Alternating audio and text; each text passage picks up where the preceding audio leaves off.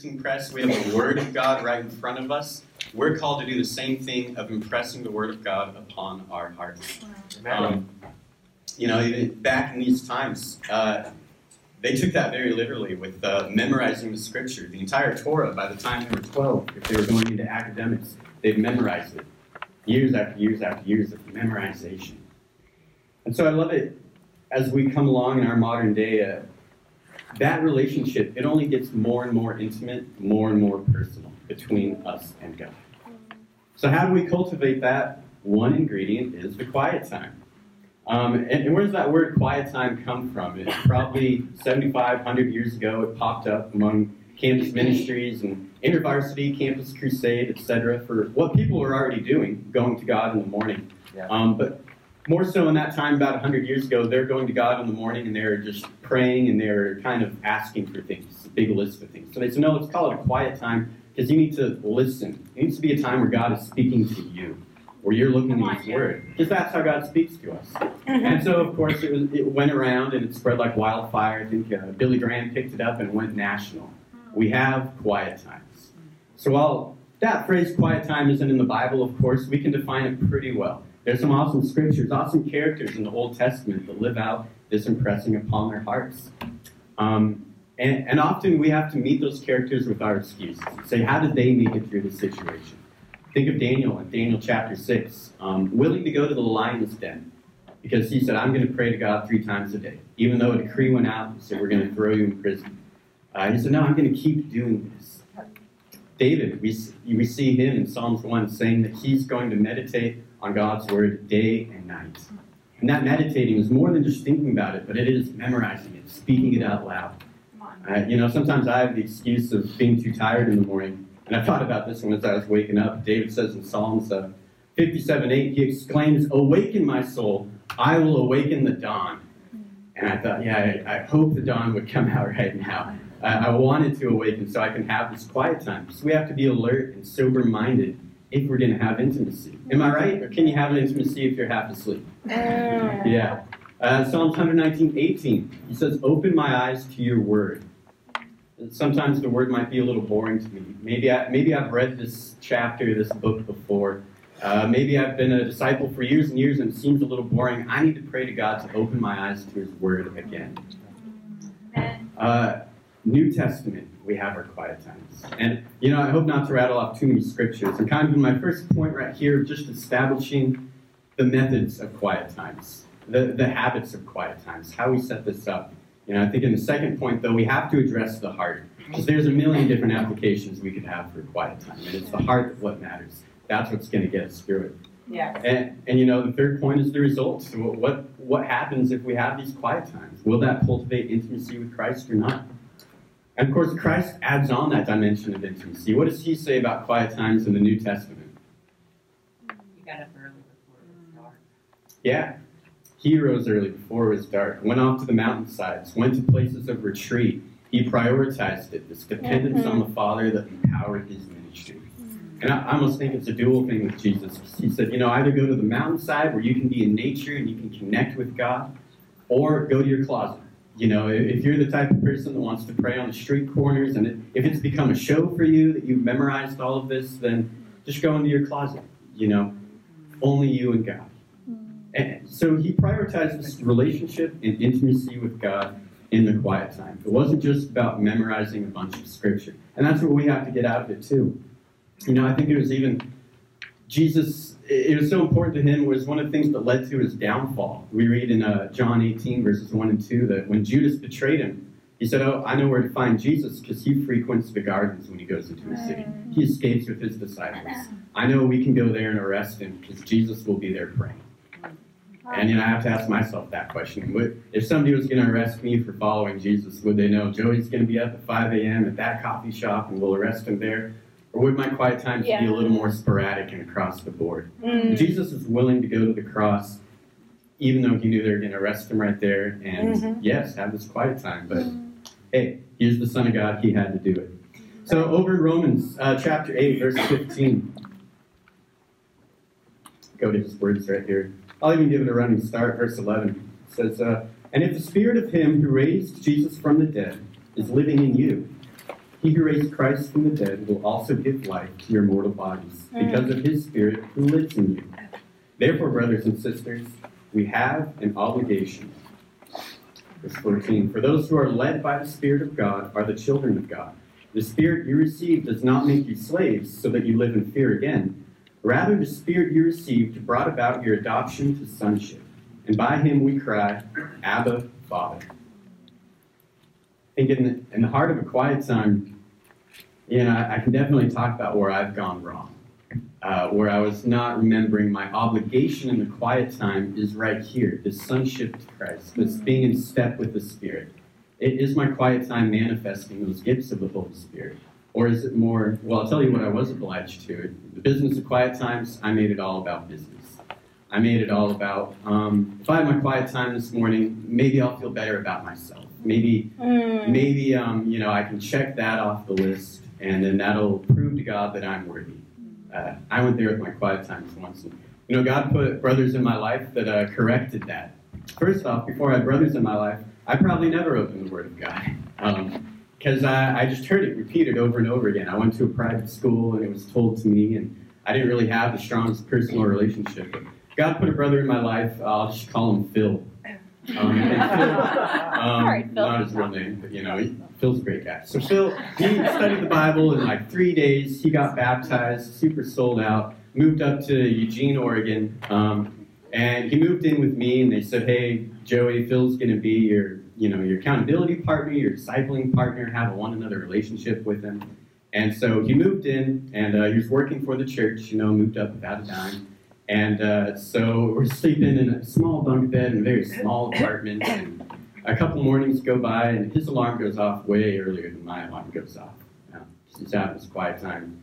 So he says, "Hey, can we have a discipleship time? Can we talk?" And I say, yeah. And he says, "Your quiet time, that's too short."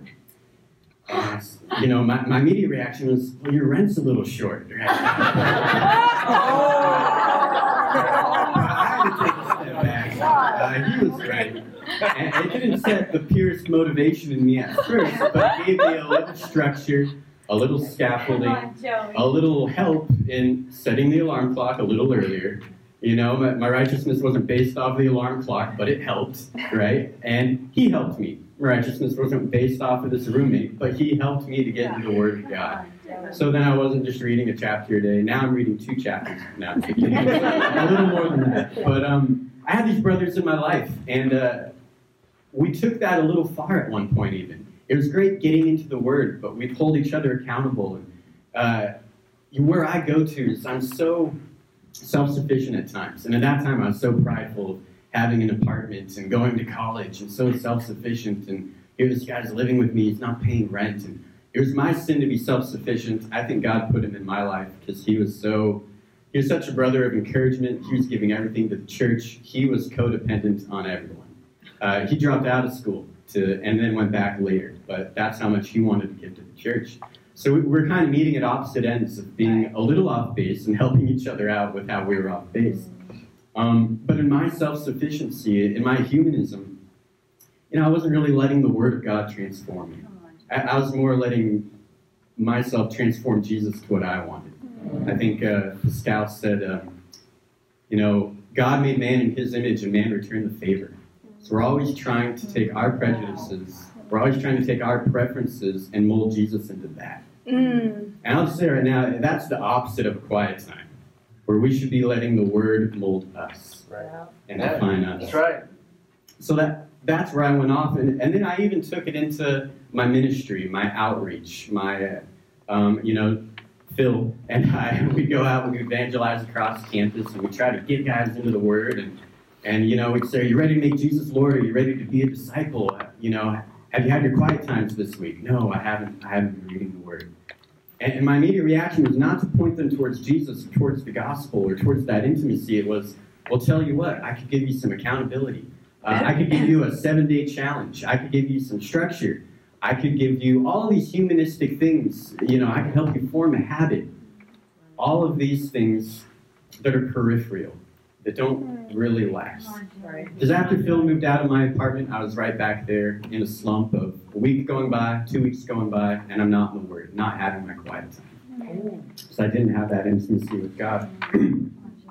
The Jews, they get busy throughout the day. Maybe something happened where they didn't have their time with the Lord in the morning, but they were able to repeat throughout the day this experience of, after Christ, Abba, Father, but before that, just Yahweh. The Lord our God, the Lord is one. They're able to have that intimacy in their mind and on their hearts. Because they were in the Word so much, they were able to survive without the quiet time for one day, if they're in step with the Spirit. And again, I'm crisscrossing Old and New Testament right there. But Come on, Joey. yes, it's not about the checklist. I think that's what I'll keep repeating right here, is what a quiet time is not. And so, I have to apologize for those guys. I tried to wrestle them in the Word. I quickly saw it wasn't transforming their lives. It was, all I was doing was, I was introducing a system to them of submission and domination. Of, hey, do what I say.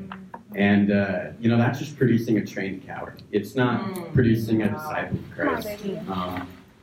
Another great help, again, is we have our interdependent relationships.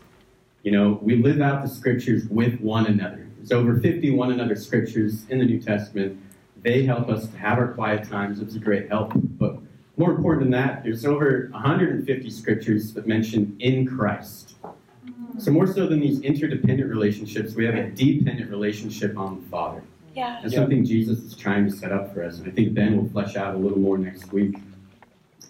In my marriage, I think about how to measure the quiet times, and it's the same thing as how I measure my marriage in many ways. It used to be about the checklist, the numbers. I used to go up to brothers, have you had your quiet time today? What was it about? Oh, you haven't? Why? And those are horrible questions. They're not introspective. They don't get to the heart of the matter when it's all about the heart. Come on, Joey. I give my marriage 100%. I do my best. Sometimes I fail in that. But if I'm doing my best, I'm giving 100%. That's the expectation in my marriage, and that's God's expectation.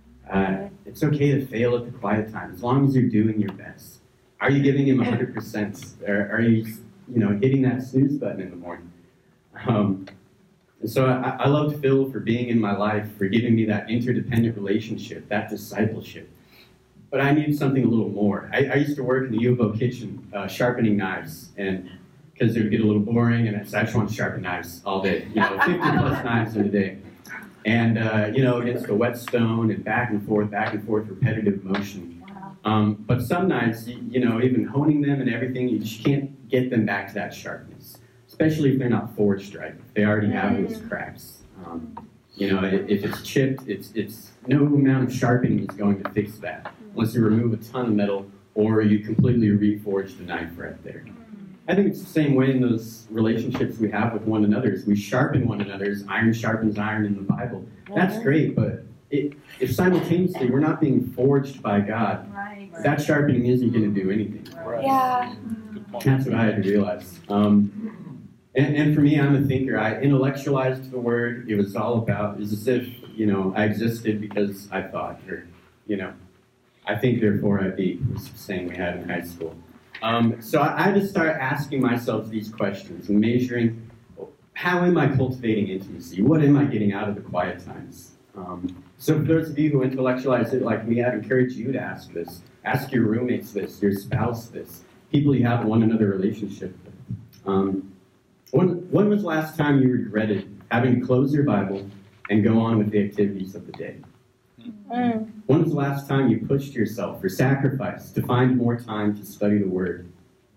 When was the last time, through wrestling with the Scriptures, you pulled yourself out of sin or out of a discouragement?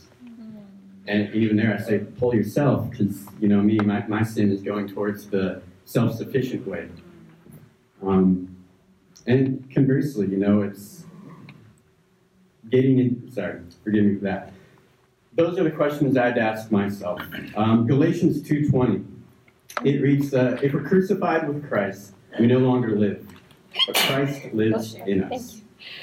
Turn over to 1 John chapter 4. Come on, Joey. Come on, Joey. Great job, Joey. 1 John chapter 4, and verse 12, it says, no one has ever seen God. But if we love one another, God lives in us. And in his love is made complete in us. This is how we know that we live in him and he in us. He has given us his Spirit. And we have seen and testified that the Father has sent his Son to be the Savior of the world. If anyone acknowledges that Jesus is the Son of God, God lives in them and they in God. And so we know and rely on the love God has for us. God is love. Whoever lives in love lives in God, and God in them. This is how love is made complete among us, so that we will have confidence. So when I measure my quiet time, when I want to have confidence that, yes, I have intimacy with Christ, the measurement is love. We make God's love complete. No one has ever seen God. They can only see us, his disciples. So measuring my quiet times, when I'm waking up in the morning, I have to realize God is in me. And I make that true or I don't make that true by how I live out the gospel. If I'm letting the gospel transform my life, then it has power. If I'm not, then I'm not bearing any witness to it. Amen. So introspective questions again. As we go through the week, we're measuring this love. Am I giving 100%? I think I mentioned, I give 100% in my marriage. There's a saying that goes, if I give 50%, my wife gives 50%. You do the math, 0.5 times 0.5, that makes 25% of a marriage, if you follow the math that direction. And it's a valid argument. God wants 100% to make it 100%. But is his gospel transforming us? Does it hold power?